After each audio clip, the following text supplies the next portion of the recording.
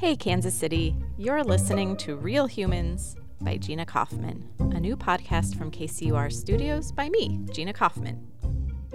On this episode, the vaccination selfie dilemma. Specifically, do you post that selfie in a city of haves and have-nots?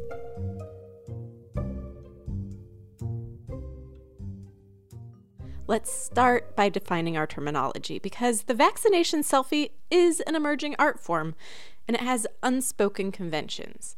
The card, the mask, the direct, unflinching gaze.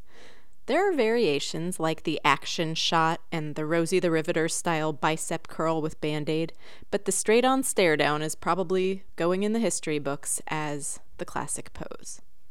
When COVID-19 vaccinations were brand new, vaccination selfies from healthcare workers flooded my feeds, bringing pure joy to everyone who saw them. Unvaccinated friends and relatives expressed relief and pent-up emotion in beautiful comment threads. I dreamed of seeing my entire community reach the vaccination milestone that way. But as the rollout hiccuped and inequities became apparent, the selfie torrent slowed. People I knew were still getting vaccinated, but they were doing it quietly. A couple of weeks ago, as I began receiving texts alerting me to events where I could probably go get a shot if I went to some place or another right away, I grappled with my ethical responsibility. Getting vaccinated is something we can do to slow the spread of this virus. But what about getting vaccinated before someone else who needs it more? Someone without connections, who doesn't have transportation or can't leave work on a moment's notice. It was a dizzying conundrum, and after 12 months of dizzying conundrums, I didn't have patience for it. So maybe this is weird, but I used my own hypothetical selfie as my conscience. I would get vaccinated when I could feel okay putting that selfie out there for everyone to see.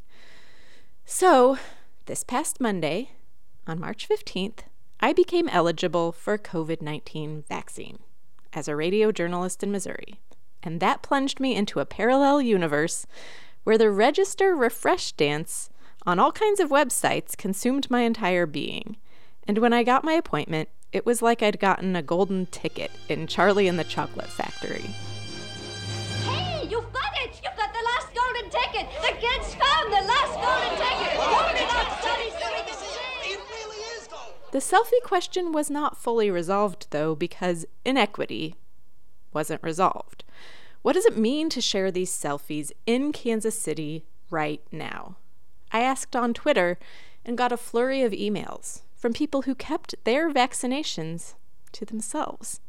A millennial who felt bad about being better at the internet than his older coworkers, who were still scrambling. A healthy white woman who was anguished by systematic failure to get the vaccine to Black and brown communities.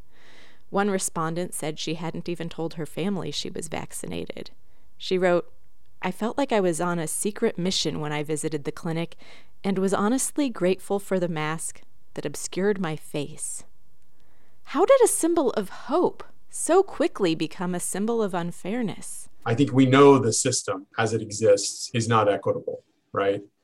And so our selfie could be evidence of that injustice. Brian Houston is a professor of disaster communication at the University of Missouri. And when he sees these selfies, he's happy for whoever got the shot, but it's easy to be like, why'd that person get the shot? That doesn't seem right. Despite a little vaccine envy, Brian still thinks the selfies are worthwhile. They normalize a new behavior, and they're also a way of saying, keep trying, keep hitting that refresh button. One day you'll have your card. One day you'll be the one weeping with relief. But he also says this informal public health messaging with selfies would be way less awkward if official public health messaging followed the CDC's basic guidelines for something like, say, a mass vaccination effort in a pandemic. Get your information out first, make sure it's clear, make sure it's credible, make sure it's empathetic. That is what the CDC recommends, and Brian Houston explains that what happened is the opposite. All those eligibility tiers are super confusing, so not clear, and the tiers put some people ahead of others in a way that doesn't seem to fully grasp anything about their real-life circumstances, so not empathetic. The rules are different from state to state and county to county, so not consistent, and the information about vaccination events is getting out mostly on informal channels, so official communication is either not first or not credible. This amazes Brian Houston in a bad way. I've always thought, this is a no-brainer. This is like so kind of boring even. Like, yeah, duh, of course we're going to do this, right? And then we have the worst sort of public health emergency, in quite a while. And, the government has failed every single one of those. And so it's really sort of shocking how ineffective communication has been. Our selfies are landing in a fractured environment. But honestly, where else could they land? We probably all have had our COVID secrets all along, right? It's been such a process of what we should be doing and what we shouldn't be doing, and what we get upset with others for doing and what we don't. And maybe it's not surprising that there are so many conflicting perspectives on, should we be doing this? Should we be sharing it? What is expected of me? In other words, we're all operating with more anxiety about the wrong choices than clarity about the right ones. It's just a new version of the same problem we've been dealing with unrelentingly for a year. But Michael Kelly didn't hesitate to share his first shot selfie on Tuesday. It was taken outside the Negro Leagues Baseball Museum at 18th and Vine. My wife, who's pregnant, was able to get the shot because she works for the school district. My mother-in-law, who's been staying with us, was also able to get it because she has a health condition. And so it was just kind of a feeling of FOMO. And so I was scrolling through Twitter, oddly enough, and I saw that this event was coming up. And so I popped in, and next thing I know, I'm waiting outside to get it. Michael says that for him, as a Black man, that vaccination selfie was important. This disease has done a significantly greater harm to people who look like me. And so there's still a lot of work that we need to do to make sure that we're rid of this virus. And this is one of the small things that really make a big difference.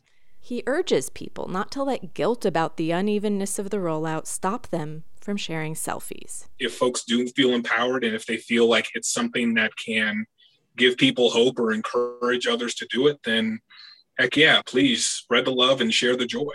Dan Liebarger, a white man from rural Kansas, agrees. He's lost multiple relatives to COVID-19, and for him, broadcasting that selfie was more than show and tell.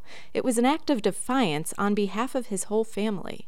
He got a bystander to take an action shot to commemorate the exact moment he got the jab, and he did it to honor his aunts who didn't make it.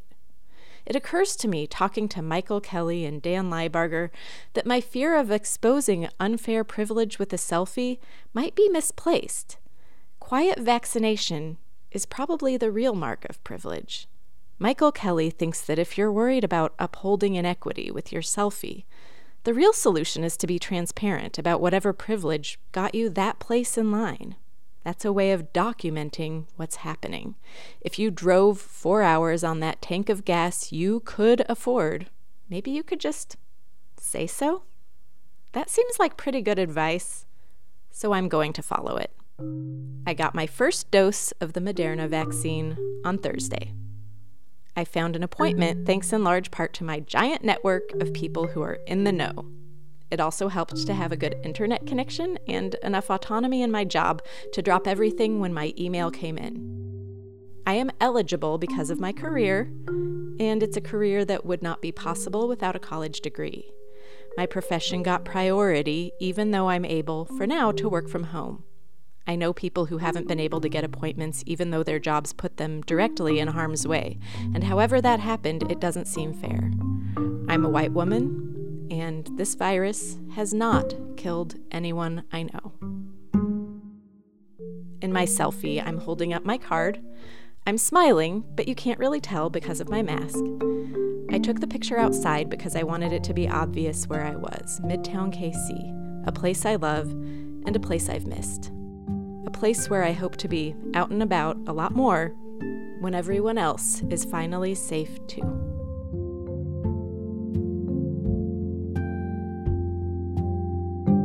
Thanks for listening to Real Humans by Gina Kaufman, a weekly podcast from KCUR Studios. It's based on a column at kcur.org, edited by Barb Shelley. Mackenzie Martin produces the podcast with music by Blue Dot Sessions.